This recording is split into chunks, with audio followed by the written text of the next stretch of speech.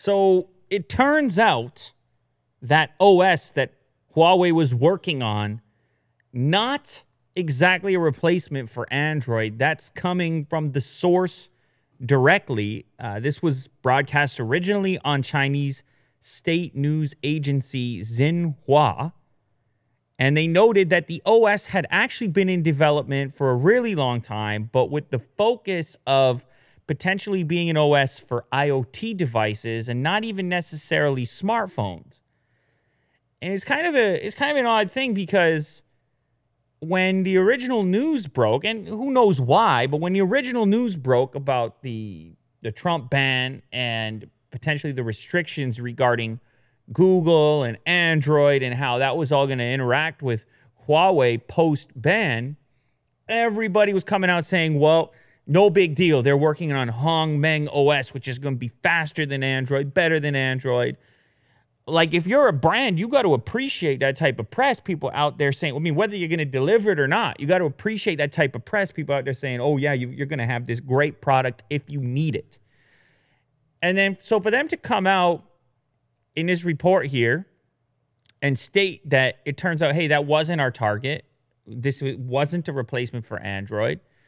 This was just a thing, you know, a supplementary thing. It was for other purposes. It sends a message that Android is this powerful operating system that would be tough to replicate. And all this in the midst of the ban still potentially looming, even though it appears that it's a little less tight than it used to be. So there were two separate reports. One that made the statement about the OS originally being for IoT devices, and then the other one saying, hey, we're not trying to be Android. Now, this doesn't necessarily mean that Huawei isn't working on something else that could potentially replace Android. I mean, they didn't make any kind of statement along those lines. But I still feel like it's kind of a weird report to come out, because it doesn't really help Huawei, or maybe it does. I don't know. Maybe it's some sort of gesture to imply that the relationship with Android is necessary. Because as you noticed, what ended up happening with all the interviews that the CEO was doing, talking about the ban and so on, what you notice happening there was that he was kind of, I mean, he was willing to admit that this ban was going to be a big problem for the company. I mean, he said they were going to be okay, but they're going to have to reduce their expectations from a profit and revenue perspective, that people were going to have to chill out a little bit. He was willing to admit it was going to be tumultuous moving forward. So they started to play sort of both sides of it, being realistic, but at the same time saying we're going to be okay. And then so maybe when the report started to float out that they were so ready with this alternative operating system, it was like, well, then there's less of a need to provide some relief in the ban department. That there's less of a need for the Google situation to be wrapped up and fixed up. So maybe this is kind of in search of some degree of sympathy. I can't say for certain. It's obviously strictly speculation at this point. But interesting nonetheless to see a report like this emerge, especially a report like this to run on Chinese state media, which would imply that, hey, it probably has the support of the group involved. So what else do we have here? The Hongmeng system has previously been reported widely in the media as a potential alternative to Android on smartphones. But when asked at a media roundtable in Brussels, Chen was unequivocal that it was not designed for that, Chen being a board member and vice president of Huawei. She said the recently trademarked Hongmeng is for she said that the trademarked Hongmeng is for industrial use, not individual use, and actually has been in development long before the current discussions around finding an alternative to Android. So it could be one of those situations where it just got attached, where there was something in-house that looked similar enough, and it got attached to reports. Hey, it's going to be great. It's going to be fast. It's going to be better than Android. It could just be confusion. But to me, this seems to imply that Huawei wants to send the message out there that, hey, we're still pals with Android, with Google. We want things to stay the way they are, at least in that department for the time being. And this news of Hongmeng being this replacement, we want to kind of squash that a little bit. That's what this report and these public comments from a senior ranking official from Huawei, that's what that seems to imply to me. So I don't think the Hongmeng replacing Android thing was ever realistic. All the comments in the videos where I've been reporting on this, you see people saying, fine, perfect, we need more selection. I think it turns out it's harder to create that alternative than we may all have originally imagined. That's my take on the matter. Sony, talk a little bit about Sony, because I looked at that recent Xperia 1 and I was like, hey man, this is a good look for them. Company that's been sort of passed over of recent in the smartphone department, but incredible origin story in the technology world. Well, they this group, Let's Go Digital, who they're constantly tracking various patents that are being submitted, looking for what the tech companies are currently up to, discovered Sony has their very own folding phone patent. And their design, apparently, there's some renders to go with it, because that's what you do. You find the patent, Will. You go search, you hunt for the patent, and then you get the artist to do the render. Now you got your article online. You see how that works? And then we come along and we find the article and we point people to the art. You see how that works? Will? Beautiful. It's industrious. Anyhow, it's interesting nonetheless, because it goes to show you that many of these manufacturers agree that this is that futuristic and ambitious smartphone future. This is the goal everyone's looking towards. So their particular patent application, their implementation of the folding display, it folds in the middle, similar to the Motorola Razr concept. And so it once folded sort of fits into a tiny little square.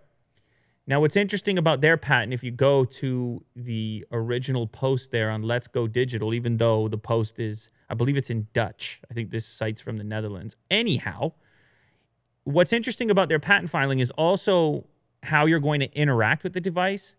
It's going to have various touch sensors on the back, which can read your fingertips on the flexible display. And so it should be able to track what orientation you're using the device in and potentially change the interface based on that. So that's another part of the patent. And it's kind of interesting because that is one of those areas where you're like, how do you make sure that the thing is more useful in these various formats? My experience, for example, my experience with the Galaxy Fold was like, I'm opening it up every time because there was no special functionality when you had it closed. It was just a smaller version of the eventual unfolded one. But imagine if you had different ways of interacting with the folded version versus the unfolded to then justify having both, say for single-handed versus dual-handed. Could be interesting, especially if it could do so on demand just by gauging how you're holding the device. That's another part of the patent, making it interesting. But again, this just points in the direction of the thing we've been talking about. Smartphone manufacturers and beyond that, all tech companies are looking for that next thing. They're looking for that iPod moment, iPhone moment. They're looking for that moment of like, oh, now we have the thing that everybody has to upgrade to. Now we have the thing that is where we're going to be able to get some credit card numbers. We're going to be able to get some transactions take place, finally, because everything else appears to be somewhat stagnant for the time being.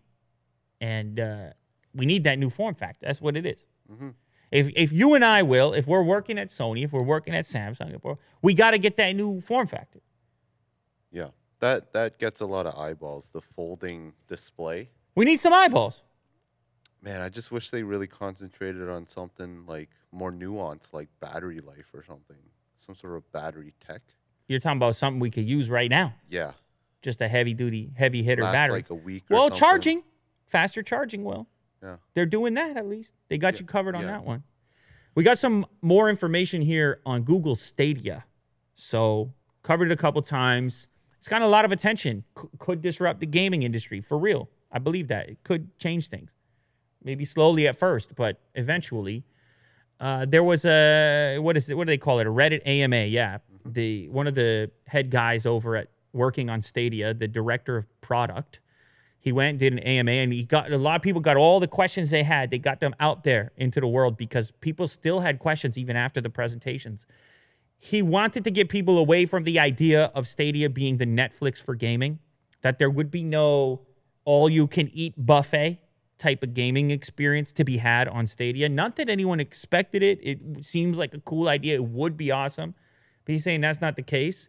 Though he did say he believes the $10 a month tier of Stadia is going to be worthwhile. To be clear, Stadia Pro is not Netflix for games. Like some people have mentioned, he said. A closer comparison would be like Xbox Live Gold or PlayStation Plus. The Pro subscribers get 4K HDR streaming, 5.1 sound, exclusive discounts, and access to some free games. He then says, this is the important part, roughly one free game per month, give or take, starting with Destiny 2. Give or take, which is a bit weird. Just say it. Are we going to get one game per month? Now, for $10, if you could commit to one game per month, I think that would be compelling for a lot of people. Games are typically more than $10. And you get to try something new that you might not have otherwise selected, plus you get the discounts on the other stuff. Now, keep in mind, there will be a free tier, which is the most interesting part of this. A YouTube tier. Just load it up, launch it up, and go. Now, you're still going to have to, of course, buy the games within that tier, but you're going to get access to their gaming hardware, essentially, because that's what you're accessing. All your gameplay is happening on their hardware, and you're going to get access to that, essentially. It's like having a gaming PC. You got to pay for the game, but you're using their gaming PC. You don't have to go buy it. So there is a compelling argument in that department alone. Another takeaway from the AMA is that the controller, the Stadia official controller, will not support Bluetooth audio, so you'll have to use headphones via the 3.5 millimeter audio jack.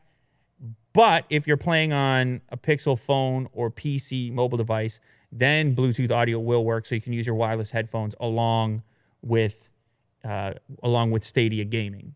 And the Chromecast Ultra, obviously, you're also going to need that if you're utilizing the Stadia controller. So that's how your setup would look in the controller console implementation. Chromecast Ultra, Stadia controller, wired audio. Of course, you could have the speakers coming through the television, but wired headset, or if you're on mobile, Bluetooth headset is supported. So we get a little bit more information on Stadia Pro, $10 a month. It's going to take some time, man, to change. I mean, this is, I guess I've been saying that now for a bit. The concept is disruptive, but the disruption will not happen immediately, because you're asking people to come over to a whole new platform and a whole new thought process about how they're going to interact with games from a company that really has no history in it outside the realm of the Play Store. And so can they deliver? Will they give up on it? That's another question a lot of people had. Like, are you really going to stand behind this? Because we watch you come introduce new products and kill them. Google Plus. And there's been many others. But he also tried to calm people down on that front and say, hey, we're committed to this. This is a big deal to us, and so we're going to really invest in it and make it work. And if they actually do that, as you know, Will, they got a boatload of resources, as you know. So they would be a company that could do it. Staying on Google for a minute, did you know that they will pay you tremendous amounts of money to report bugs? Google. A Chrome bug, for example, they'll pay you up to $30,000 to be a digital bounty hunter. This gotta make you reconsider your career at this point. You see, and it goes even higher than that. If you can find a bug in Chrome OS, the standing reward, $150,000. Will, what are we doing here? Me and you, we got to go investigate. Now, obviously, this is very difficult to find these types of bugs. It's sort of like you as the bug finder are up against some big-time developers who know what they're doing and have designed the program, designed the code in such a fashion in the first place to obviously avoid this from taking place. So it's big money on the line, but it's also a much bigger task than it sounds. And, you know, another thing, I was reading this article, And I was like, okay, yeah, that's a lot of money. That's really interesting. But then I got to a point in the article where they said, hey, there's big money in these vulnerabilities, not just from the creator, not just from Google, but from the flip side. You see that, Will? So people that want to exploit. The bad guys. Yeah. The bad guys will outbid the companies. That's really what this is about. They'll be like, if you find a sick exploit, Yeah.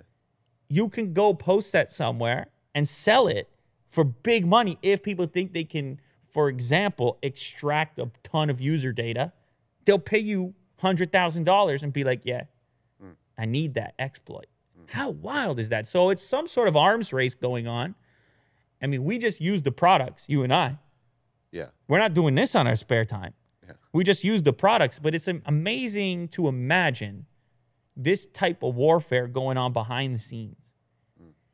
Code bug hunting, big game hunting in the code bug scenario. You see that? Yeah. The rates will probably go up. It's a bidding war. Yeah. If all of a sudden the bad guys are like, we're going to escalate, we're going to increase our bid. We're going to up it up to a boatload. They get and then Google's like, we're going to up it up to like 2 boatloads. That's the thing. I feel like now we're in the conspiracy territory where you go, oh, if you're a good bug hunter, you create the demand, right? You pretend you get these massive offers. It's like these fake auctions on eBay. You intentionally raise the price. You see that? Intentionally raise the price so then Google has to come back with the extra, even though there was no threat to begin with, even though you didn't have the offer to begin with. You see that? We're deeper. We're going layers into the potential bug hunting conspiracy. But anyhow, I don't know. If you know anything about doing this, go for it, man. Go make 30 grand or 150 grand. It's since 2010, Google said people have reported over 8,500 bugs. And Google has paid out, listen to this, over $5 million. Now, let me ask you this, Will. Do you feel like those rewards are big enough that somebody could take this on as a full-time job? Could somebody just say to themselves, look, I'm going to find that Chrome bug. I'm going to take a year. I'm going to get that 150 grand. I think hackers would, right? That's a I don't know. full-time job anyways, to find exploits. It's kind of like some sort of advanced version of online poker. Just like it might take me a year, but I'm gonna hit it big one day. But now, granted, you're still kind of invested in your future because I would imagine if you end up successful at uncovering these bugs, not only may you end up with the reward, you might end up with a job. Yeah. Google might say, here's your 100 grand, plus we'll see you in San Francisco. You're coming down. That's going to happen more frequently now because we like what you're doing because that's how hard it is to uncover these things. So anyway, you want to shift careers, there's one for you to go into, Will. I highly recommend it. Company aims to make flying less miserable with roomier design for middle seat and 2-level armrests. This is simple. This is genius. Something I've been thinking about since the very first time I flew on a plane. The armrest wars. You been in an armrest war before, Will? Yeah. Who gets the armrest? Who's in the front? Who's in the back? What are the parameters? What are the rules? Well, terrible. This company, they were just like, oh, you know what? We're just going to solve it. No big deal. We're just going to solve it. And you know how they solved it? They took the middle seat. Oh, by the way, this design has already been purchased by various airlines, and you're going to see it coming up very soon. That's how good it is. They took the middle seat. They made it a tiny bit lower. They put it back a tiny bit from the aisle seat and window seat. And then they took the armrest and made it 2 tiers. So you're like in a bit more of a little cockpit there in the center. So your arms are going to go on the lower tier of the armrest towards the back. Also, because you're recessed back more than the individuals in front of you. So if you scroll down a little bit on that webpage, you will see how the implementation looks. You see that, Will? So simple. And now it's so clearly defined as well. There's no wars to take place. Right. You just know one person gets the backside, one person gets the front side of the 2-tier. And for those of you that are just listening to this, basically what you have is a one-piece armrest design but with two different heights and then a connector piece in between the two. So it just scales up, moves over, but it still looks like a regular armrest. Like it still has a very similar profile. It looks like a lightning bolt. That's right. Like if you were to draw a cartoon lightning bolt, it has the little dash in the middle there, and then it continues on.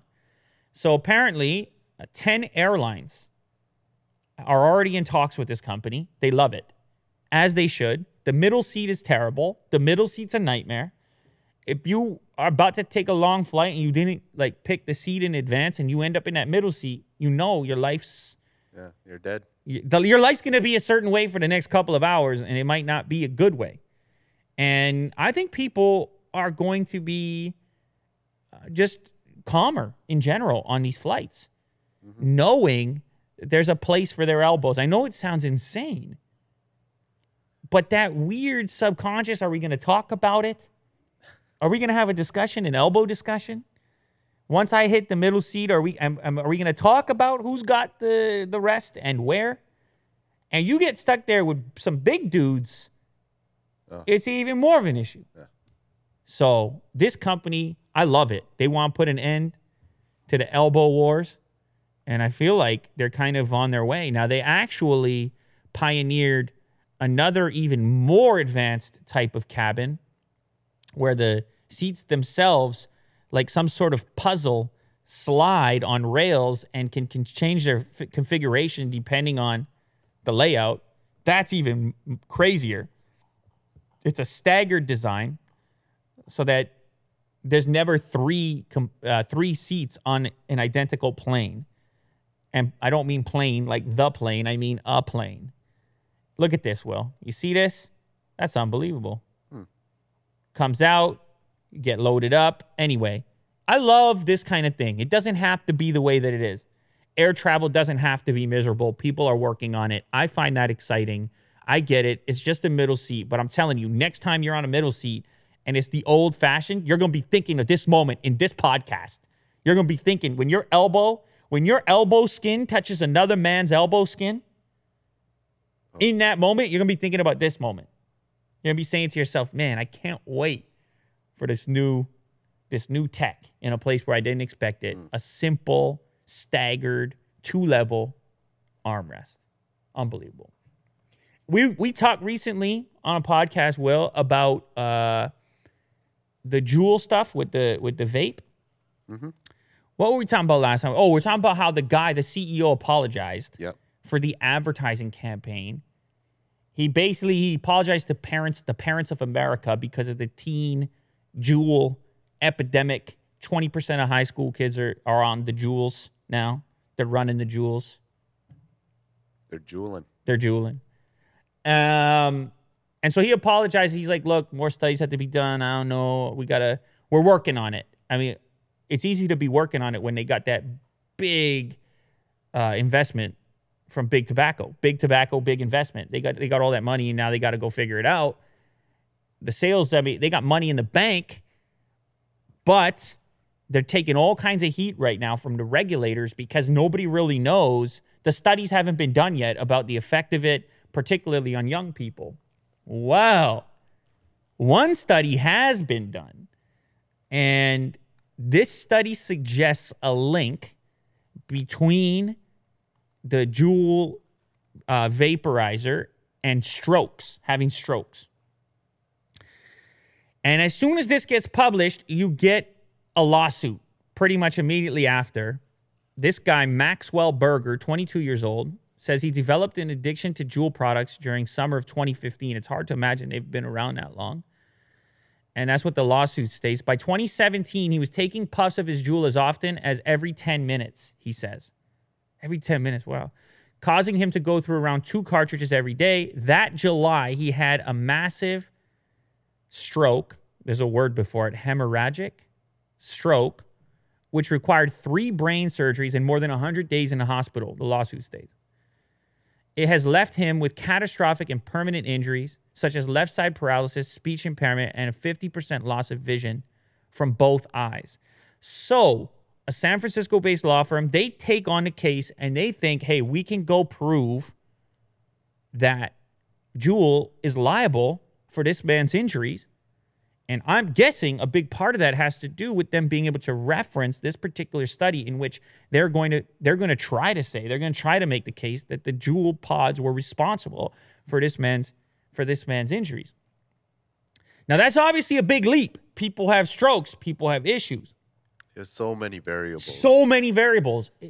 And you're not going to be able to tell. But the study itself, many are saying, is kind of mimicking some of the early studies around smoking. It's a bit strokey. Well, smoking was leading to strokes too. Just smoking regular cigarettes is what I'm saying. Right. And when cigarettes came to market, they weren't being studied. There weren't the clinical studies immediately. Cigarettes were good for you. It took time. The doctors were smoking inside the examination room. Babies. That's right. They say you could lose weight or stay perked up or have energy or whatever. Anyway, so the other thing is this guy had a pretty heavy pod dosage, 2 pods a day, right? Which is about 2 packs a day from what I can understand. Mm-hmm. Now, this isn't the only lawsuit. There's another one apparently in Florida, by the looks of it, where a 15-year-old says that he developed seizures from using the thing. Now, also, it's important to note that if this is as popular as the study suggests, somewhere in the neighborhood of 20% of users, of high school students using it, or have tried it, or whatever the original stat was from the previous episode, you also have to believe that there's just going to be a correlation here. You're going to have enough units out there, enough users out there, that some of them are going to have issues, and they're going to wonder, was it the Juul that led to it? So the interesting part for me, in particular, is the study linking strokes to e-cigarettes. Researchers from the University of Kansas School of Medicine used data from a Centers for Disease Control and Prevention administered survey, 400,000 individuals. Well, that's a no-joke survey, sir. It's almost 500,000 people in that survey. It's a huge pool for a survey. They found that compared to non-users, e-cigarette users have a 71% greater risk of stroke. You see that, man? Well, that's a big number. Yeah.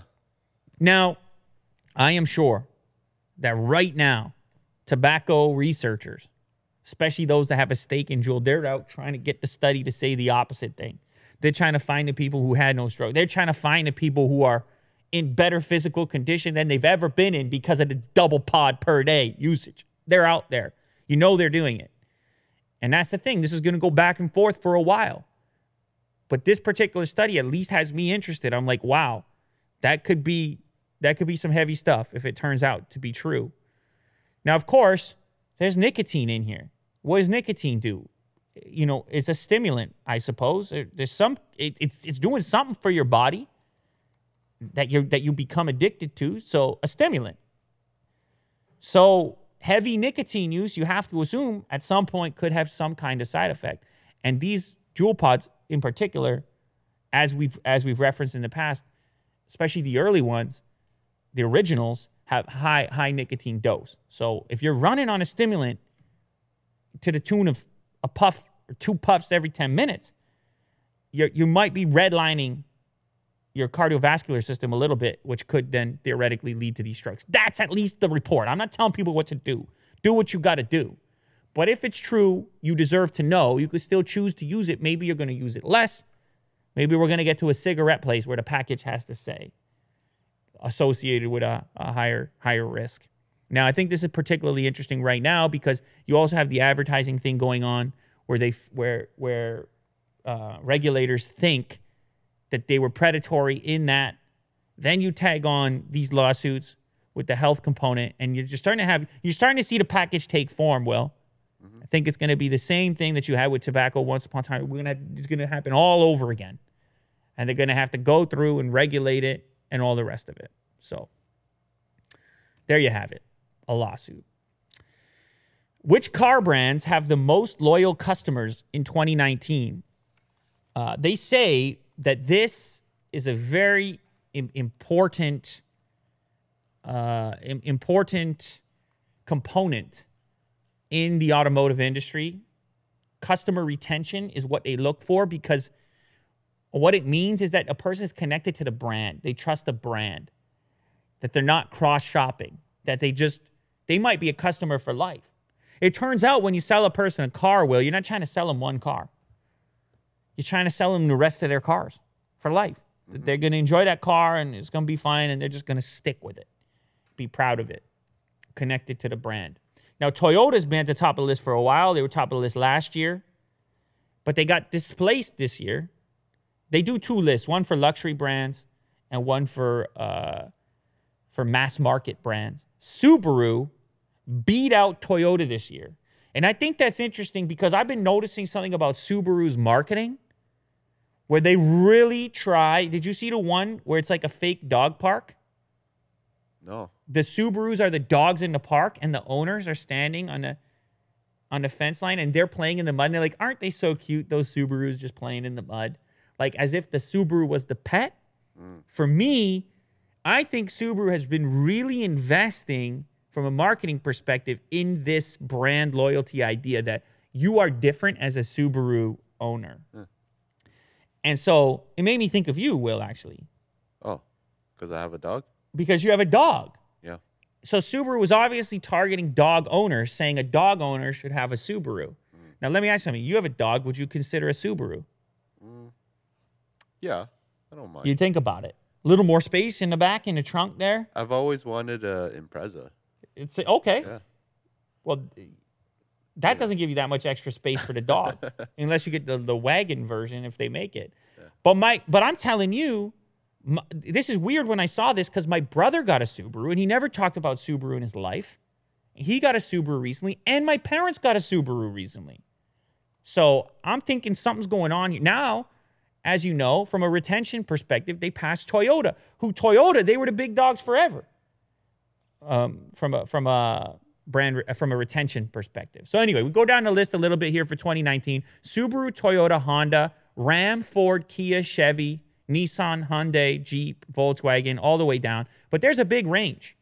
So the top of the list, 61.5% of Subaru owners got another Subaru from a Subaru. And down at the bottom where Smart is, although that brand is now defunct, we can go up there. We can go to Dodge even, Buick, Mini even. You go down 30%, 16%, very low retention down at the bottom end. So there is a difference here. And of course, the person's experience with the product matters too. Product has to be good because they just spent the last year or however long they had the previous model for. They had to like it to go back into the dealer and re-up and get another one. But at the top range here, this appears to indicate loyalty and a connection that the individual has with the brand, not just the product, but the brand outside of the product.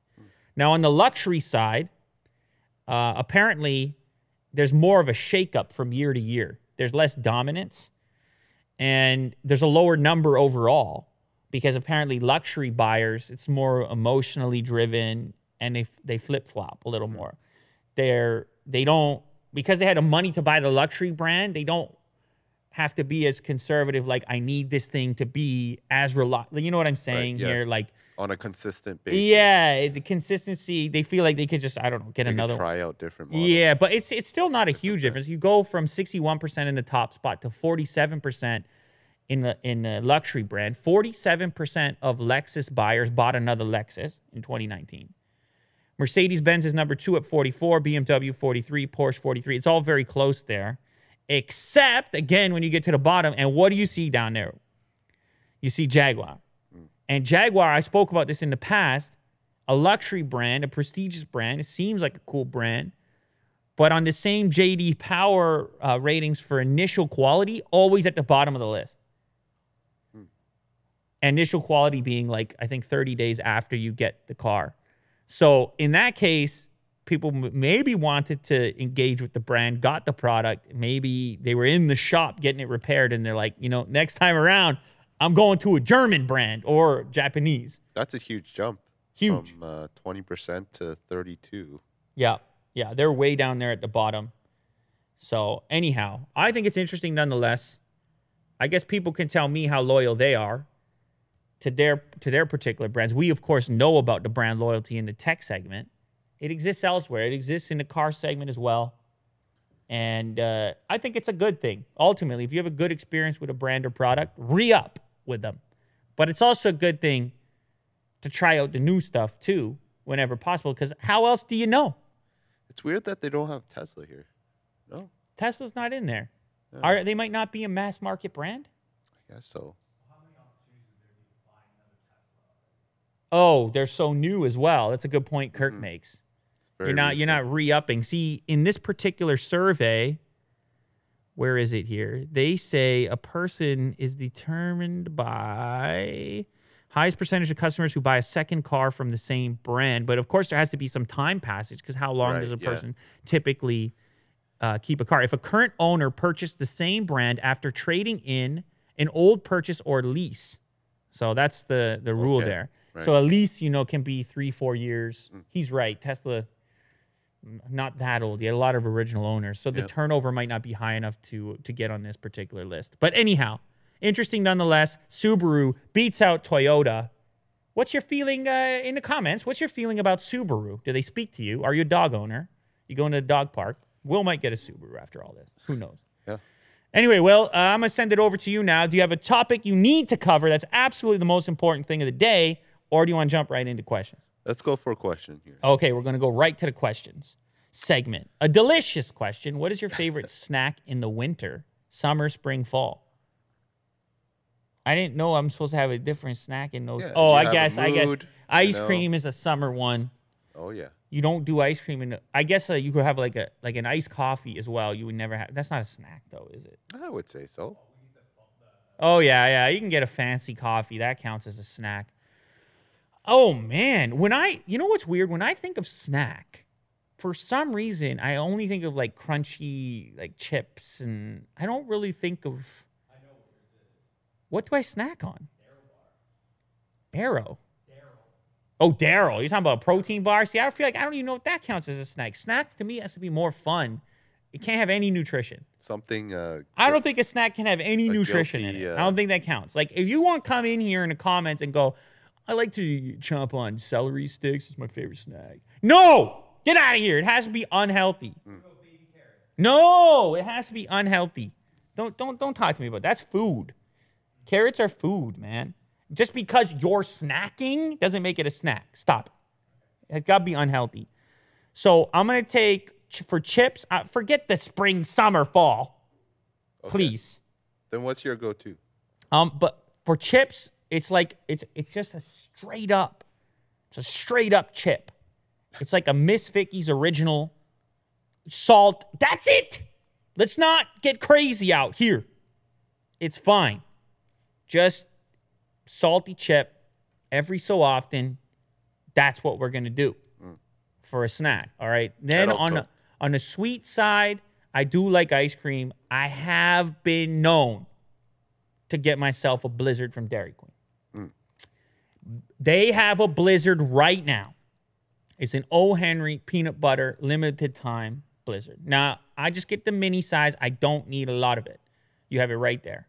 It was the Blizzard of the month last month. You have O. Henry. You have Reese's peanut butter blended. You have vanilla soft serve Dairy Queen ice cream. All right. Now, I've been known to get one of these here and there. I've been known. You understand? The people at Dairy Queen, they know me. And they flip it upside down. Yep. And then I know what I'm in for as well. Okay. So Good for you. there's a couple of snacks. That's a summer one. I'll take the chips in the winter. The rest of it, you're getting too crazy. But just remember, a snack should be unhealthy. Otherwise, you're just eating. There it is.